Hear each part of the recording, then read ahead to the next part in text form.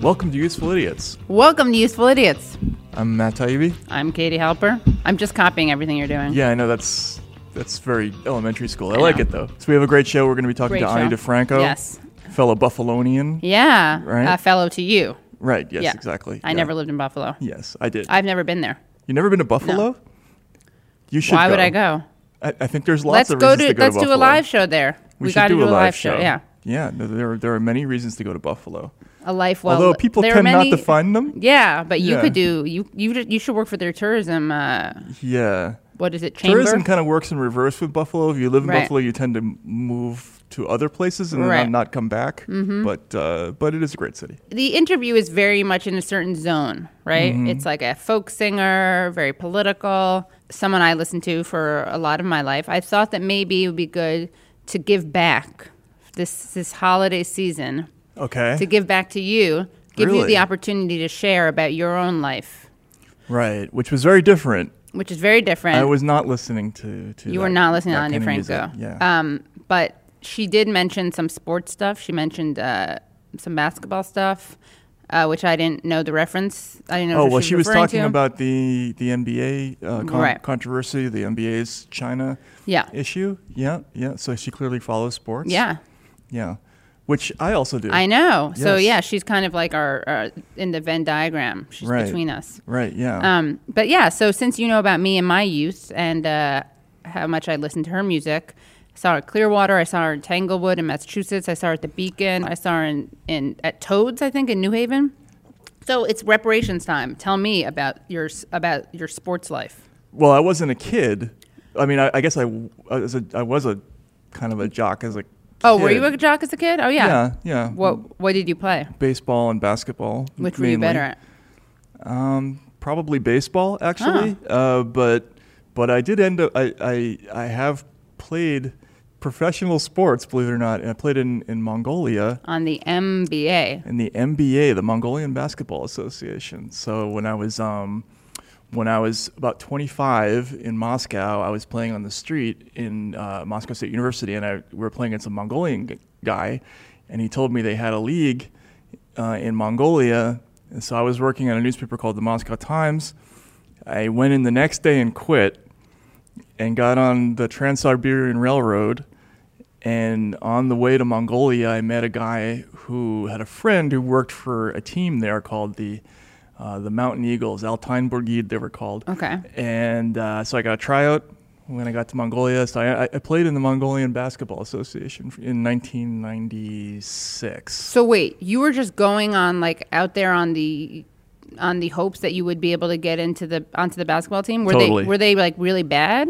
Yes. And there are probably not a lot of people who are willing to travel there to play basketball. No, it's really funny. They had a rule that every team could only have one foreigner on the team. Right, because if not, it would just be all foreigners or No, I was the only foreigner who came to Mongolia. Okay. I mean, we made like $100 a month. Right. I want to be clear. Like it was. living. Yeah, and so level I living. got a subsidized apartment that had like rats in it, and $100 a month, the equivalent of that. What did your parents think? My When you parents told them. didn't have a whole lot of agency in this whole. Okay. Yeah, I was already gone by that point. Right, I was yeah. overseas, so I was just moving from one scary place to another. Okay, got it. Yeah. But yeah, so I played in this, when I got to Mongolia, I found out. This is actually a funny story. The head of the Mongolian Stock Exchange had been studying it in Columbia in 1994. The country, or the university. The university. Okay. And that was the year, I think it was the Knicks were playing the Rockets in the finals. Okay. And he was so in love with watching the NBA on TV that he recorded all the games. And the legend that I heard anyway was that he came back to Mongolia and they broadcast all these tapes on Mongolian TV, and they were such a hit that everybody suddenly switched to playing basketball. It's kind of a wrestling country. They're really big in wrestling. Wow, I thought you were going to say soccer or football. As they So call it. by Yeah. the time I got there were basketball hoops like in every courtyard. It's like Indiana, except really cold and Asian. Right. Yeah. Were they like stocky basketball players because they had been naturally Mongolians selected are for... pretty. I meant because the wrestling thing. Oh yeah, a lot of Sorry, wrestlers. a little bit left. Okay. Yeah. Gotta touch the woke button. Yeah, sorry. We're good. Yeah. Okay, it's a So safe space. not terribly tall folk, I have Yeah. to say. There was only Oh, one. yeah. There was only one super tall dude in the league. And but he was a foot shorter than you. no, he definitely was not. He was a foot taller than me, but people actually came to the games. There were like 1,000, 1,500 people per game. So it was. Were you a sensation? I was known as the Mongolian Rodman. Yeah. So why that? Just because you were Because I not couldn't Mongolian? shoot, and I at the time I was dyeing my hair different colors and getting in fights. The owner was trying to stir up interest in the league, so we were doing shenanigans on the Right. court. Like what? Like starting fights, pulling people's shorts down during the game. I was stuff going like to say, that. were you pulling people's shorts down? Were you pantsing them? Yeah, I don't want- yeah. That It came was into totally my like head. Globetrotter stuff. Yeah. It was funny. So yeah, that's my You couldn't story. shoot? I am not a good shooter. So what are you no. good at? Rebounding, which is another Rebounding. it's a Rodman thing. So you're good at getting the ball. You are good at shooting, but not the primary shooter. No, when somebody shoots the ball and it comes off the rim Yeah. and somebody has to grab it, that's Oh, what just rebounding is. catching. That's the cat. So rebounding is the catching. Yeah, that's. But you still can't throw it into the hoop once you do that. not terribly well. No. So you're just good. It's basically you're tall. No, I'm I not don't even mean that to- tall actually. Well, yeah. I mean, you're Compared naturally, to- yeah. yes, like Yeah. you have a natural. Yeah, I'm a short basketball player whose only skill is rebounding. So that. It's not a great combination in America, but over there. Are it you worked good at out. rebounding here or just there? I 'cause was you're the actually all tallest. right here, Okay, yeah. so it isn't Yeah. just a height thing. I was underestimating you. I was like, well, you're good at rebounding because you're the tallest Yeah, person do there. not want to convey the impression that I'm particularly good at basketball. Yeah. But for Mongolia, it worked. What's so. Mongolia like? What's the capital? Ulaanbaatar, which means a red hero. Okay, wow. Yeah. What's it like, the country? It's awesome. It's beautiful. I mean, but it's a little weird. I mean, like it's a capital city where you walk down the streets and there's like livestock walking around and goats. One of their big exports is cashmere, the wool. Oh, yeah. So there's goats all over the place. I didn't know that. And right in the middle of the city, there are like yurt villages. So Mm-hmm. you have like sort of concrete housing projects, and then they'll have basically a closed off thing full of mud huts in the middle of the city, which is pretty weird. But very, very nice people, great city, extremely cold. Any famous Mongolians? Famous Mongolians, Genghis Khan. I just wanted to make sure. I was pretty Yeah. sure that he was Yeah. Mongolian. There was actually an expedition to look for his bones shortly before I got there. I Wow. don't think they ever found it. So. Yeah. But, anyway, interesting I experience. feel- yeah, Thank you for Yeah, of course. giving back. It's yeah, the least I could do. We have to have a Mongolian basketball player on. we should do that, and we should also have a show where you tell us about socialist summer camps. Oh yeah, I will do that. Yeah. Yeah. Do you have any like Any uniforms or any? No, like, no uniforms. souvenirs No. from that time? But it is funny how much how political I was, and my family did do Russian Ukrainian folk dancing, and they went to the Soviet Union. But by the time I was old enough to go, it collapsed. Really? Yeah. Not because we're particularly Russian or Ukrainian. I mean, we're like Jews are kind of Jews, as you know, like that's their thing, their identity. Mm-hmm. But it just happens to be that these people we knew did Russian Ukrainian folk dancing here in the city. So I Okay. did it. Yeah. I got to find video of it. Yeah. Yeah. All right. Well, we have to see that. Yeah. Did it for many years. Is it something you'd be proud to show? I mean, when I was a little kid, it was. I'd be proud to show because it was so cute. Okay. But yeah, we have the World Peace Olympics instead of like the Color Wars. Right. We have our bunks are named after like Harriet Tubman, Anne Frank, which is a real exciting place to be. You definitely Wow. want to. I just realized it's good. It's not like attic themed or anything. It's just a normal bunk. But I just realized that would be.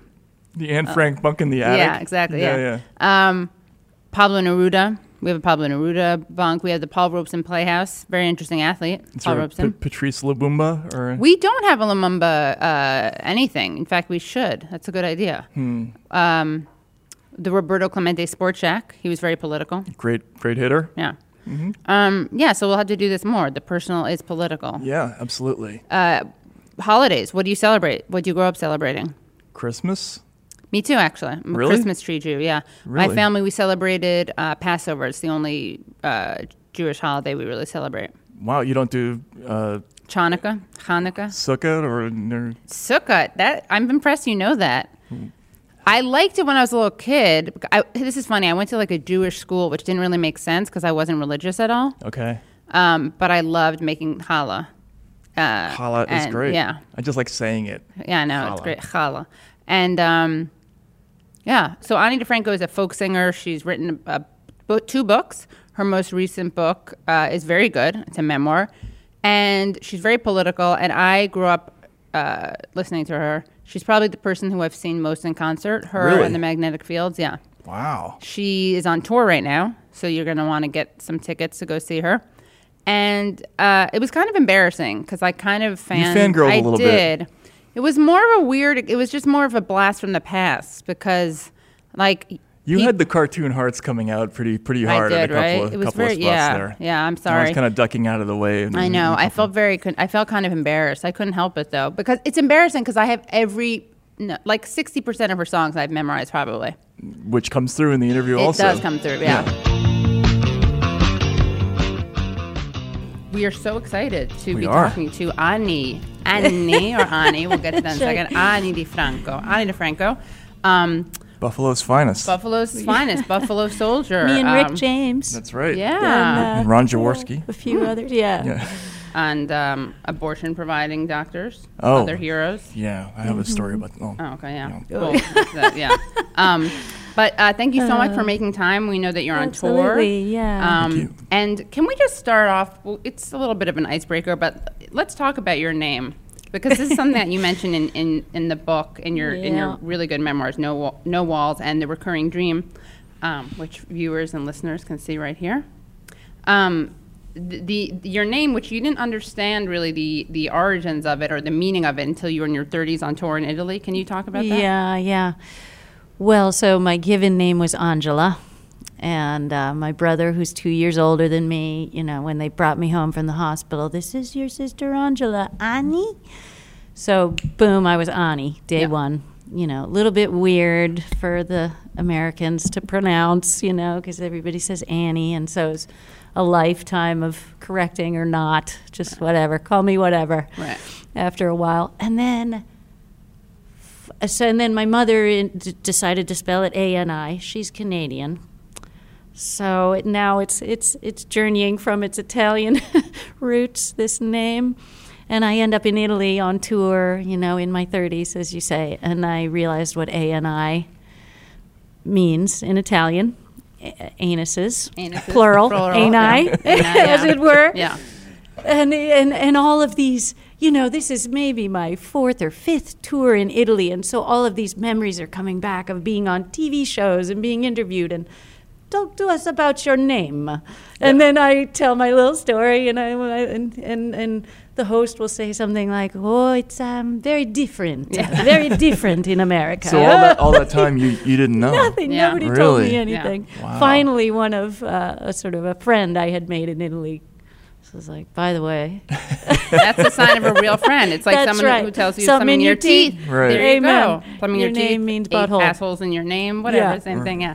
So that's why you were saying that like in Italy they say they say it like Yeah, Anna, yeah. right? They It was would the try to reverse. say Annie. Right. And you spent your life telling people, no, it's not Annie, Right, it's right. Annie. And then you little do you know, yeah. So Yeah, funny. you're correcting them. No, actually, it's Anuses No, DeFranco. please Yeah. call me Annie Sister Franco. Yeah. Oh, and now, of course, there are many young women Named after named you. A-N-I. I have met a bunch. Right. I've gotten photographs. I've watched them grow, fans of mine who had daughters. That's and so- so there's a good tribe of Yeah. Annies out there. Ani Drive, yeah. It's a similar thing in Spanish where año is year, and ano is ring or anus. Right. Anillo is ring. But so when people who don't speak Spanish well can't do the ña, like they say Yeah. Espana instead of España or Español instead of Yeah, Español, they'll say like cuántos anos tienes. They're saying, how many anuses you have, or Right. happy new anus, or what a great anus that Yeah. was. And Happy Well, new I have anus. several, Yeah. in case you're wondering. yeah, okay, Yes. yeah. Well, you don't look an anus over Yeah. 20. Anyway, and that's a wrap. names. Thank you Yeah. for listening. I'm just kidding. So yeah, tell us about what you're working on now. You're so prolific. You have so many albums. You have so many projects. You have organizations. You have political causes. You're on tour now. This book is amazing. What are you thinking about? Are you thinking about the political landscape? You're very outspoken. Are you trying not to think about it? Is it too depressing? Is it inspiring? Where are you with all of that? Well, as overwhelmed as the next guy, for sure, with the political landscape business. But yeah, the thing I have coming out next is a record by this sort of conglomeration we've come to call the Prison Music Project. Been working on it for 5 years or more, and finally it's mixed and mastered, and we're releasing it in May.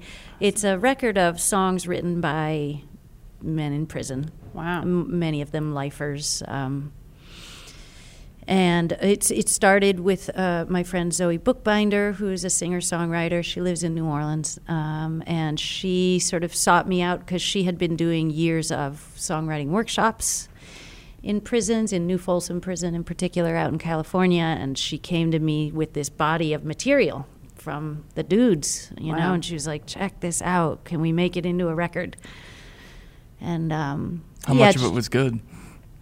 All of it. Mm-hmm. Just amazing stuff. Raps, poems, fully fleshed songs. Some were pieces of writing that Zoe turned into songs. One of the pieces I took from a poem to a song myself. And then we involved like lots of singers and players and producers. The record is really as diverse as the writers themselves. You know, it goes from hardcore hip hop to sort of punk rock to very gentle folk sounding. You know, it was a real challenge putting this record together, you know, and having it flow from this very different material to the next. And we interspersed some of the writers' voices, little snippets of, and hopefully, you know, our goal is just, should you listen to this record start to finish, I think at the end, the feeling that you come away with, I hope, is, wow, you relate. Mm-hmm. You relate to the writers and you feel they're just like me, you know, because that is the truth of it, you know, and I think for those of us whose lives aren't personally impacted by mass incarceration, you know, if we don't have a loved one or a friend in prison, it's easy to not really know what's happening, that we have 2 million people, you know, locked in cages, so in the United States. So, yeah, so that's coming out in the spring, and we're going to, you know, try to get more dialogue flowing if we can with that project about. And how many artists are on the record? Well, there's like 15 tracks. Okay. There's one wonderful, he's in his late 70s, Ken, a writer in New Folsom, again, a life without parole prisoner, and but he's an amazing songwriter. So there's about 3 of his tunes on the record. Okay. And so different people, did any of them record from the prison? Well, or yeah, is that possible? Or? 2 of the pieces are recorded over the phone. Wow. One of them was a fella who was out on parole for a time. So we were able to get him into a recording studio to record, his piece. He's unfortunately back in. And the rest are sung pretty much by women, which I think is a really cool juxtaposition, you know, these hardened men with these, you know, hard journeys, and then these women's voices bringing them to life. Yeah.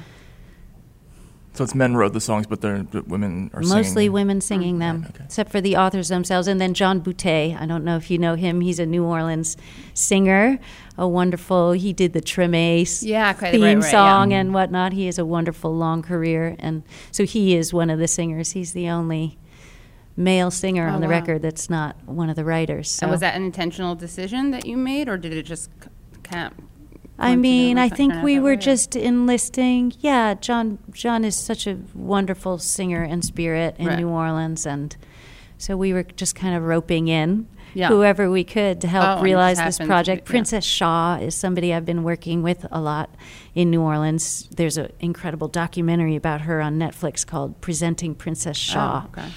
And she lives in New Orleans. She's a singer, and she's singing on one of the tracks, and all kinds of singers, yeah. Great.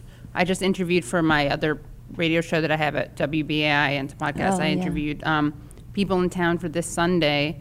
There is an event for Troy Davis's it's the anniversary of his execution. There are all these people who have been affected by the death penalty, including yesterday I spoke to the father of the young black teenager shot by that guy Michael Dunn for playing music basically loudly from his car. He just shot him. He fired his gun into a car, and the father didn't want him subjected to the death penalty.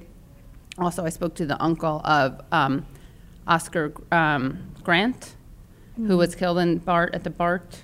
He was handcuffed, and anyway, just thinking of all the way that people's lives are obviously impacted by incarceration in a way that you don't think about if you're not, but it's just so.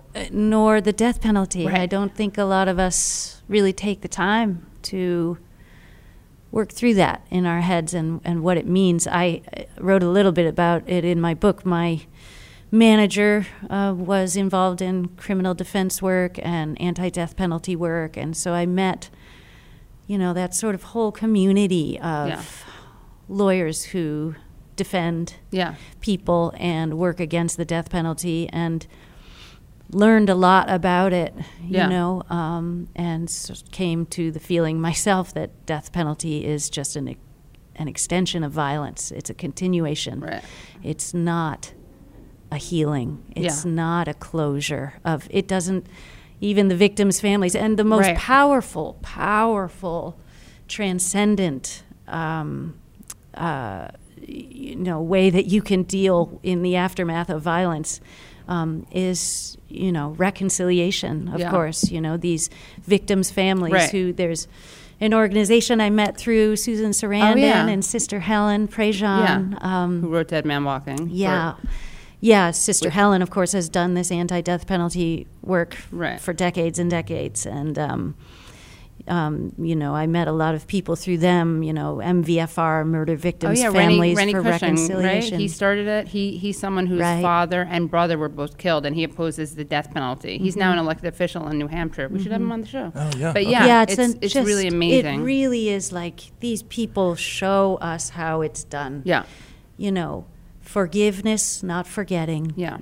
But and healing, that we have to come closer together after an act of violence, which is just a manifestation of being apart, of being separated, of being wrenched, of not understanding your connection to another, And so to reconnect is to heal that wound and to provide, both the perpetrators' families and the victims' families a way forward.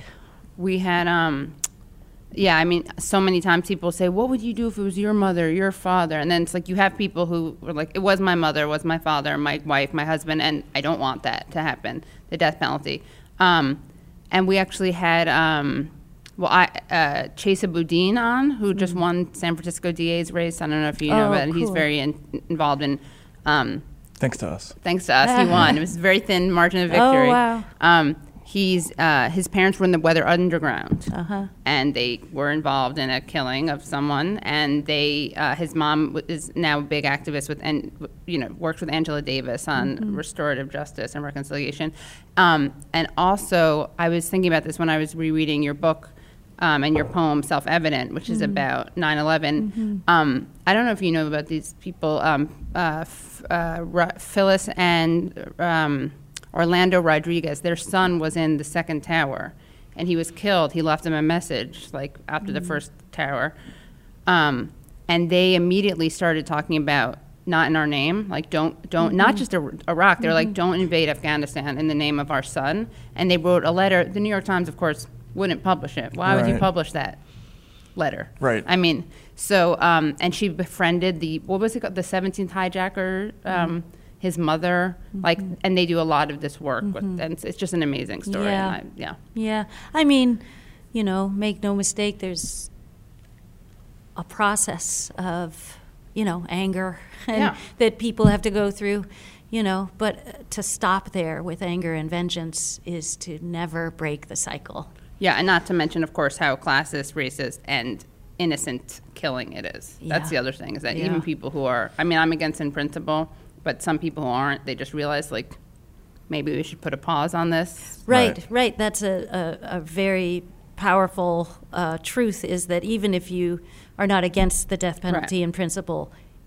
it's not perfect. Innocent people Right. are Well, I- executed. I think most lawyers would tell you that the system is kind of a joke when it comes down to, effective counsel for Right. people who are, and the difference the in the way that people are biases. charged. Yeah. Yeah, I mean, Yeah. it's, I think there are even people who I think in principle are in favor of the Yeah, death penalty right. who just say It's it's too not broken working. to- Yeah, yeah. it doesn't work. Yeah, and every time there's an exoneration, people think it's working, but it's not, because there are all these people who've already been killed, and they don't have the resources to put into looking to prove that they're innocent, because they're just trying to save the next Nor would person they. on death Oh, row. yeah, I mean, Sorry, right. I yes. mean the people who are in the fighting for Yeah. death row inmates. Yeah. It's like they've their next case. They Yeah. can't like pause what they're doing to prove that the last Right. person was innocent. It's something so Right. sordid and dark. Right.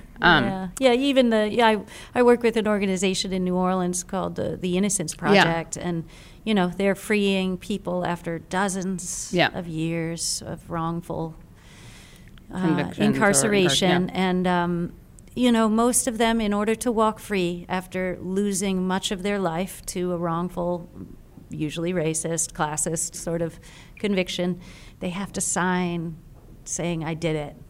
Oh, even though right. the DNA, even though it's now proven you didn't do it, they don't want anybody suing them, yeah. and they just want to be off the hook, Right. the prosecutors, so it's It's really sort of it's heart-sickening. Really, yeah, it's really dark. Well, that's a great project. Yeah. And what about the electoral politics? Are you? I know you were fellow Bernie bro last time. Yeah. Are you backing anyone this I mean, time? I've loved Bernie for as long as he's been in politics, fighting the good fight, often a one-man army Yeah. up there in Vermont. But I don't know, honestly, I don't watch any of the debates. Yeah. I can't stomach any you of can it. watch we do drinking games. during Oh, them, yeah. I could watch you Yeah. drinking Yeah. and watching the debate, maybe. In fact, I tend to get to all the my ones, yeah. news sort of third hand because it's so overwhelming and terrifying to Yeah. me, and, somebody comes off as too strident or too shrill or Yeah. their lapel is crooked, and suddenly, there's all this judgment and all this infighting and all, Right. and for me, it's just, I'm going to show up on voting day Sure. and I'm going to do my duty. Yeah. And I will be psyched about, I think there's a lot of candidates Yeah. to be excited about in the Democratic field, and certainly just the actual coming through of progressive thought and politics Yeah. in the Democratic Party. Now, I hope that is allowed to continue, as it must, in order for the Democratic Party to be relevant again. I Right. think. Well, what do you think about there's been this explosion of kind of reaction to that, right? So we started to see stories that were leaked to the Times and the Washington Post. Their Democratic donors are very upset. There's anxiety about the field, About Bernie. specifically Bernie and Yeah. Warren for the most part. That they're worried that because Biden is an ineffective candidate. Now Devil Patrick is in, Michael Bloomberg is in. There's all this money pouring into the campaign Right. to try to prevent the sort of progressive politics from doing well. That What is do you what feel? I find terrifying. Yeah. Yeah. I mean, the youth vote is going to Yeah, decide this election. exactly. And the youth are not interested in centrist, wishy-washy, pseudo-Democrats. Right. Republicans in Yeah. Democrats' clothing. Right. It's been proven, I feel like, so many times now. And in order for the Democratic Party to come back alive, to resuscitate itself, it has to respond to its base, which are younger and more progressive than all those worried people with the money. So Right. if they disrupt the natural flow of the Democratic Party getting reclaimed by all the voters that we actually are vital, it will 4 more be years, at least, of Trump. it will be really bad for everybody. I Yeah. really hope that those moneyed, scared people can understand that it's not about them Right. anymore. You can curse, by the way. Oh, in case really? you Oh, need to, good. yeah. Okay, good. When you're like moneyed, scared people, Yeah. all the words were going in my head. And I was like, yeah, it's not inspiring to see that at all. And I actually remember, I just realized that one of the places I saw you was at, I think it was Madison Square Garden at a benefit for Ralph Nader years and years and years ago. Yeah. Why don't you just go ahead and turn off the sun? 'Cause we never live long. Undo everything they've done. I remember Ben Harper was there and played the song Sexual Healing, and there was a very angry, strident woman in the audience who was a pro-Nader guy, and maybe she didn't like Ben Harper's music or Marvin Gaye's, but she was like, we don't need a sexual healing, we need a political healing. It's like, I think you're preaching to the choir. Right. We're all here for Okay. literally a Ralph Right. Nader concert. I don't Right. think you need to yell at Ben Right. Harper unless you were trying to just change So the you're getting the track. metaphor then. Yeah, exactly. Excellent. Yeah, right. Yeah, I know. It was very, yeah. Yeah, that was a tricky one because I struggled with showing up for that day because I understand that unfortunately we have to be very strategic Right. with our vote. Voting your heart and your spleen is not always going to get the best results for the most amount of people, which I sort of see as my duty as a voter, Yeah. to be responsible to the whole. That's what I think a vote signifies, is showing up for your society. So I was very afraid of, the Nader, the trifurcating of the vote. And Ralph called me directly and said, let's talk about this, which I thought was very honorable and forthright. And it made me decide, okay, I'm going to show up for this event and for you, Yeah. but with a press release that says, I think that my priority is voting anti-Bush, and that is what I am promoting as a strategy. So vote your heart until the primary, and then be strategic. And he said he was cool with me coming with that. It's funny, though, because in retrospect, the sort of reductionism of the media and, nobody remembers that press release. So Oh, in did you get retrospect, tarred I've with been that asked every many night? times Uh-huh. about being part of the spoiling of, You're like, So wait, I it's- was not on the Supreme Court. I Yeah, didn't vote right. to give the election to Bush. What are Right. you talking about? But it is hard to, as we know, sort of have nuanced Right. stances and opinions in a sort of a reductionist Well, dialogue. they've even gone farther than they have previously about the rhetoric going after people who support third-party candidates. I mean, after the Jill Stein episode in 2016, you started to see this word in the press, neo-Naderite. They were talking about anybody who would even think about taking a vote away from a Democrat for any reason. It's not just a bad ideological choice, but it's somehow worse, like a foreign conspiracy yeah, or something. You're So it's working with Putin. yeah, all of a sudden, it's been apparently. It's a the- very scary. the Yeah. Yeah, we- atmosphere for that has We gotten do a lot of judging And it's just of not each good other. organizing. That's the other thing. Like, Yeah. if you really cared about winning, you don't shame. You don't vote shame. You Right. don't voter shame. Yeah. You reach out to people who you think maybe could be moved, or if you think that people are lost causes, and you just ignore them. I don't think you should do either of those things. I think we need to fight for everyone's vote, and if you really care about defeating Trump, that's obvious. And there's a lot of irony, I think, where people who claim to be the ones who are just care about defeating Trump and call people who are voting third party like self-indulgent, purity politics people. There's a lot of projection. Because if you really want to get this guy out of office, you don't alienate and shit on these people. Yeah.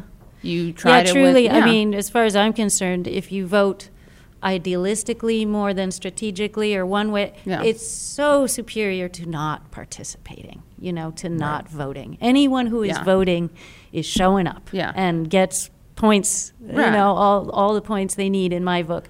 We have different opinions about how to use your vote and how to negotiate the circumstance we're in. That's all legit. I mean, for me, it's just about, did you vote? Yeah. and also making candidates. Why don't candidates are supposed to be inspiring people, right? Yeah. We're not supposed to be. It's not.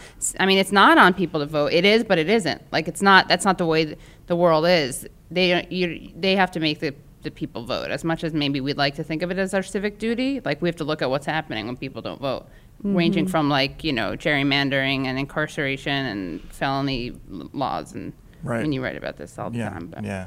Um, In that regard, I mean, you're from Buffalo. Obviously, there are a couple of districts in and around Buffalo that went for Trump. Some of them were sort of ex-union heavy areas. I mean, you're from the area.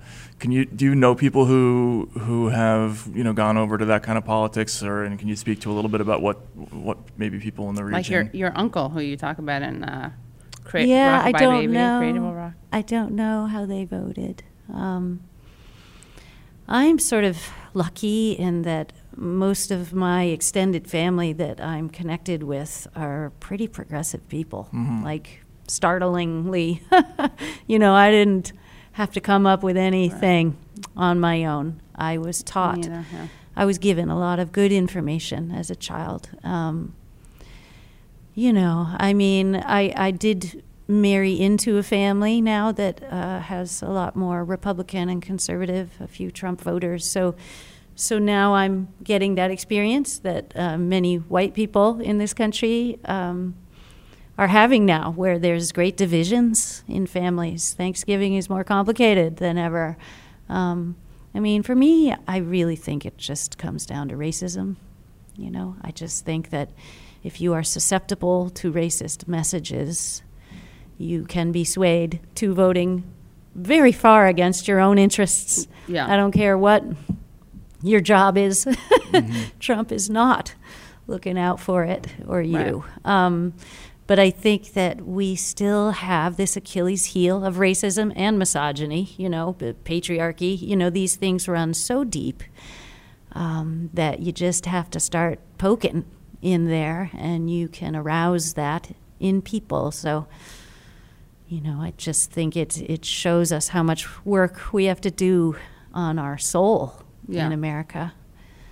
Yeah, I do think that it's funny you say that, susceptibility to racism, because I think one of the big debates that's happening today is this debate about, racism versus economic anxiety. But, I think about like the Holocaust, Weimar Germany, right? And most people agree that what was happening there made people that much more susceptible to Hitler's message, right? Like it was the economic upheaval and there was a lot of stuff going on. Obviously, I don't want to oversimplify. Punitive reparations. Punitive reparations,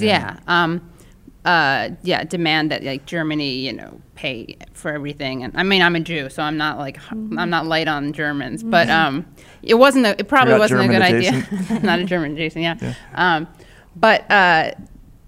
I do think that if we want to make people, that's why messaging from Sanders is so important, where he talks to people who are working class. And I think of that lyric about, what is it, the Trico, you say, I moved here from Buffalo, but that's nothing. The Trico plant moved to Mexico, left my uncle. Oh, you're good. You're good. Said here's your last paycheck. I haven't sung that one in a while. Have fun growing old. Take me home. I could recite like all your songs. Yeah. And I moved there from Buffalo, that's nothing. Trico plant moved to Mexico. Left my uncle standing on the call. Said here's your last paycheck. Have fun growing old. Take me home. Is that real? Was your uncle really employed by them, or is that more of a metaphor? Not literally. I mean, yeah, a lot of that family, it's not literal. Yeah, but I do have family that worked in steel. For Lackawanna, or in Erie, Pennsylvania. Oh, in Erie, okay. And so that wing of my family, and then just everybody else in Buffalo, New York, who worked at Bethlehem Steel. Just growing up in that really good lyric, era of doom, right, economic doom, right, as you say, it fosters exactly right tribalism in people. And so if we can speak to that and say, hey, I mean, one of the things I love about Sanders and what's scary about Trump is he says, I feel your pain. You should be angry. Blame Mexicans and Muslims. And Sanders says, I feel your pain. You should be angry. Don't blame Mexicans and Muslims.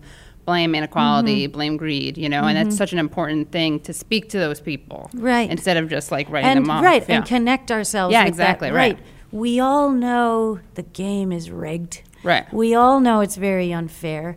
And exactly, who do you hold accountable? Who are Right, you blaming? exactly, That's right, all and we that's- have to yes, figure out. right. It's like our understanding is kindred in many ways. And there's this scary narrative that equates those two things. It's like, no, you want to speak to people who are angry. The question is what you tell them to do with that anger, you know?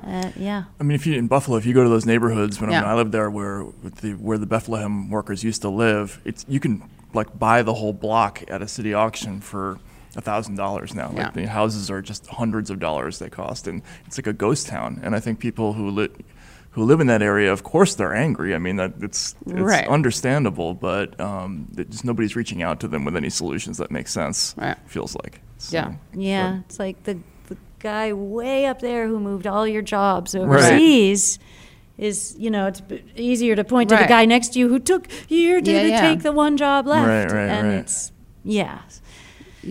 it's just education, Yeah. really. And I think about your song "Not Angry Anymore," which is about growing up. I don't want to seem like a stalker through your lyrics, but it's like growing up. It was just me and my mom against the world. All my sympathies were with her. Yeah.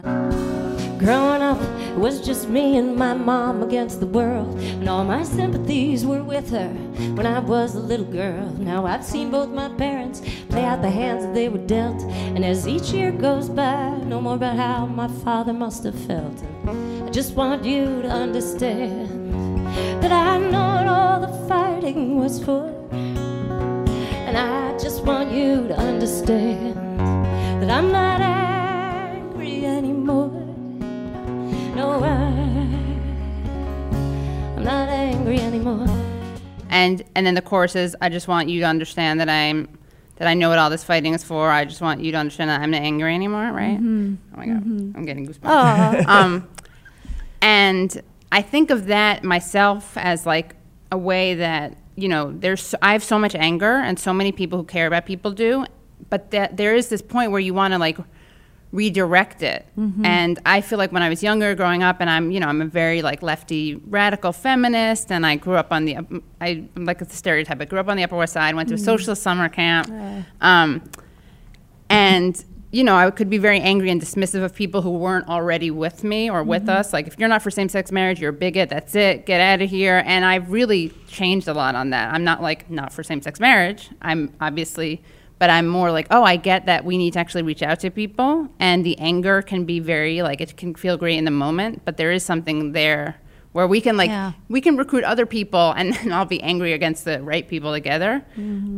That's just kind of, sorry, my just head just went in a million directions. But, like, just asking, is that what the song is about? I mean, or is there anything that, like, does the narrative of that song apply to politics at all for you? Sure. I think more and more. Yeah.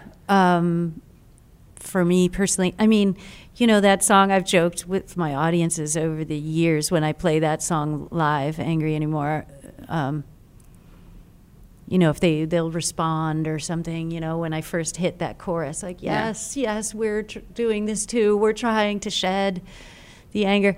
And I'll joke with them, like, you don't think this song is true, do you? Yeah. And it's one of those examples for me, which is not, it's just a subconscious, I think, motivating force for me when I'm writing to try to recreate the world, that I'm living in, that I was given. And so that song is a really good example of something that I had to write and sing over and over and over to make it true, And you really can create like a mantra almost. Yeah, like a mantra. And I totally feel that more and more in the political arena.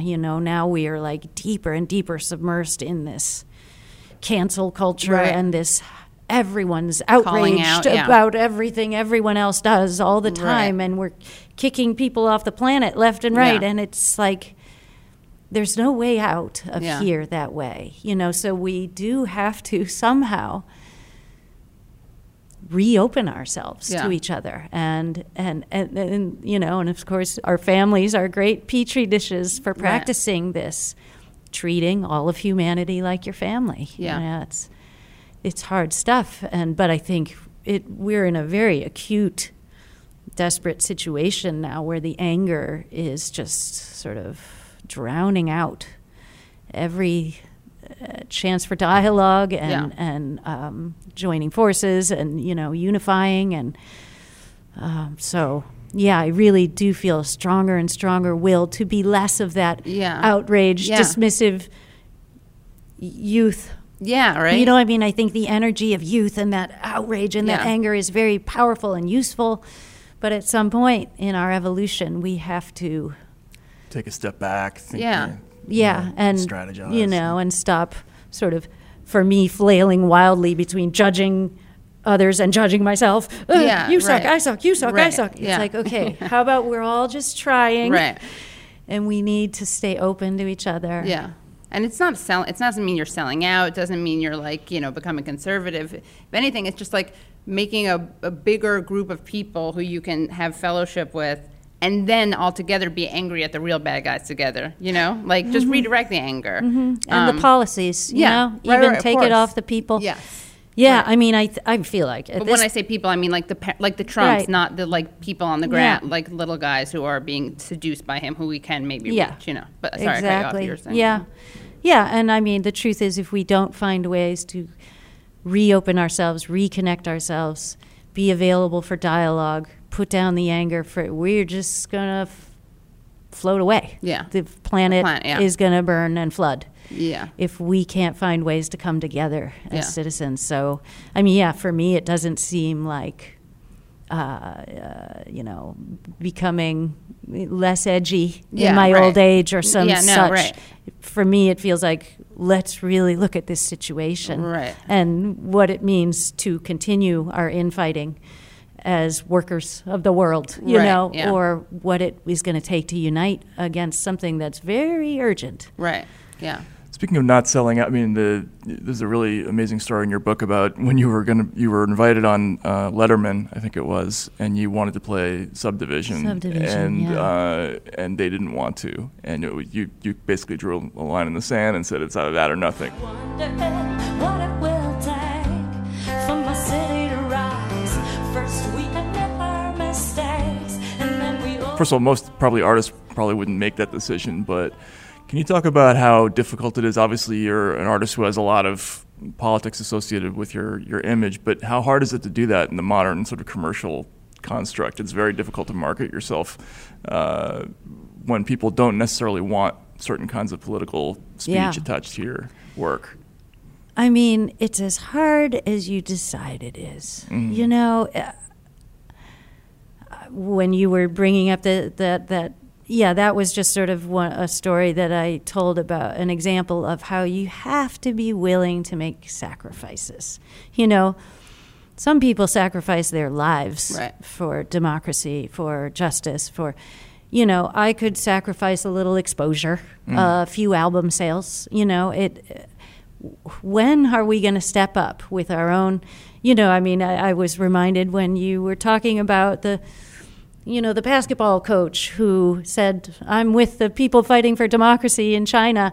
And then all the NBA profits. Wait. Oh, immediately. It's more important for us to maximize profits in China selling merch than it is to support democracy for millions of people. And then everybody just sort of got on board with shutting that coach down. And unless we all make ourselves accountable in some way to our own democratic ideals, you know, if we are constantly putting self-serving profits over justice for millions of people, for, you know, anybody other than ourselves, we can't change things, you know. So, gee whiz, it was very disheartening to see how many people jumped on that coach and players, you know, and people, you know, saying you have to think about what you're doing. And from my perspective, he's the only one thinking about what he's doing. All of you who say shut up because it's going to hit our pocketbook are thinking very small. It was amazing how fast the players basically got away with that. You know what I mean? There was a little bit of blowback when people like LeBron James and some of the other famous athletes basically said, you know, hey, you have to stop that. That hurts us in the pocketbook. But it was maybe a day or two of, you know, negative headlines, and then it was gone. And conversely, can you imagine if that coach had stuck to his guns and people had rallied around him and the NBA said, okay, then don't sell our merch? Imagine how that would have affected, you know, the Chinese government. You know, if you could unify behind some basic principles, if you can have a little bit of self-sacrifice, you can have powerful effects. Right. But China won. Dictatorship won. Yeah, they could have had a huge effect because people in China love basketball. They love watching it. So, if the it was NBA cut off, could just stand up for a basic principle of democracy, I bet the outcome would be very different.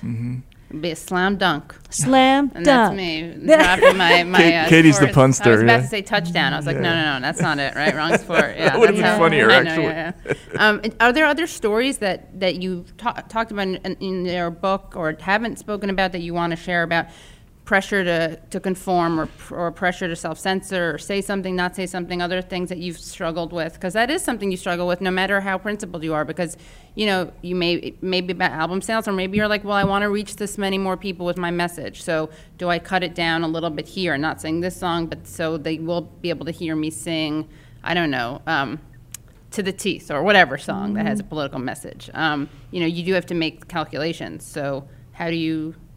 Or do you? Or not, you don't. I mean, I've been, you know, I have the luxury of being cavalier about it, I Yeah. guess, because the universe has held me, you know, and my music and my career. So it's been a long time since I struggled to make rent, you know. Sure.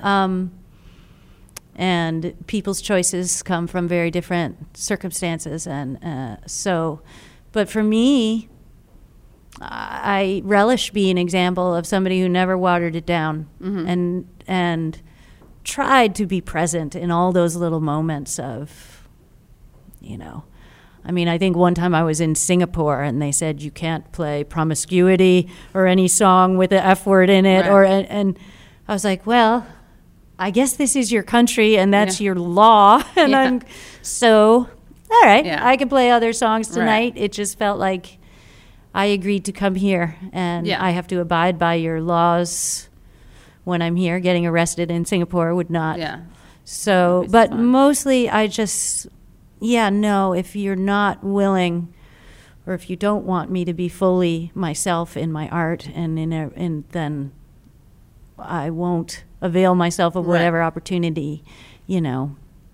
And so, you know, I like being an example of somebody who got away with being as radical as they are and never tried to play that game of, you know, well, if I watered it down here or this way or that way or played along, I could expand my audience, blah, blah, blah. Because what's the end goal? Yeah. The biggest audience or, you know, the truest life, you know.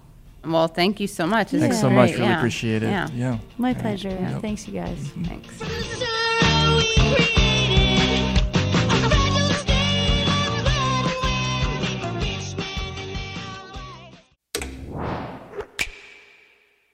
The Bigger Pockets portfolio of podcasts are worthy of your investment. We're having a real conversation as real estate investors. New episodes available every day. It's important to buy where it makes money and not necessarily where you want to travel to. Bigger Pockets, On the Market, Rookie Real Estate, or Money Podcast. The purpose of flipping is to create more cash so then you can reinvest into other types of properties. The Bigger Pockets Podcast on YouTube or wherever you listen.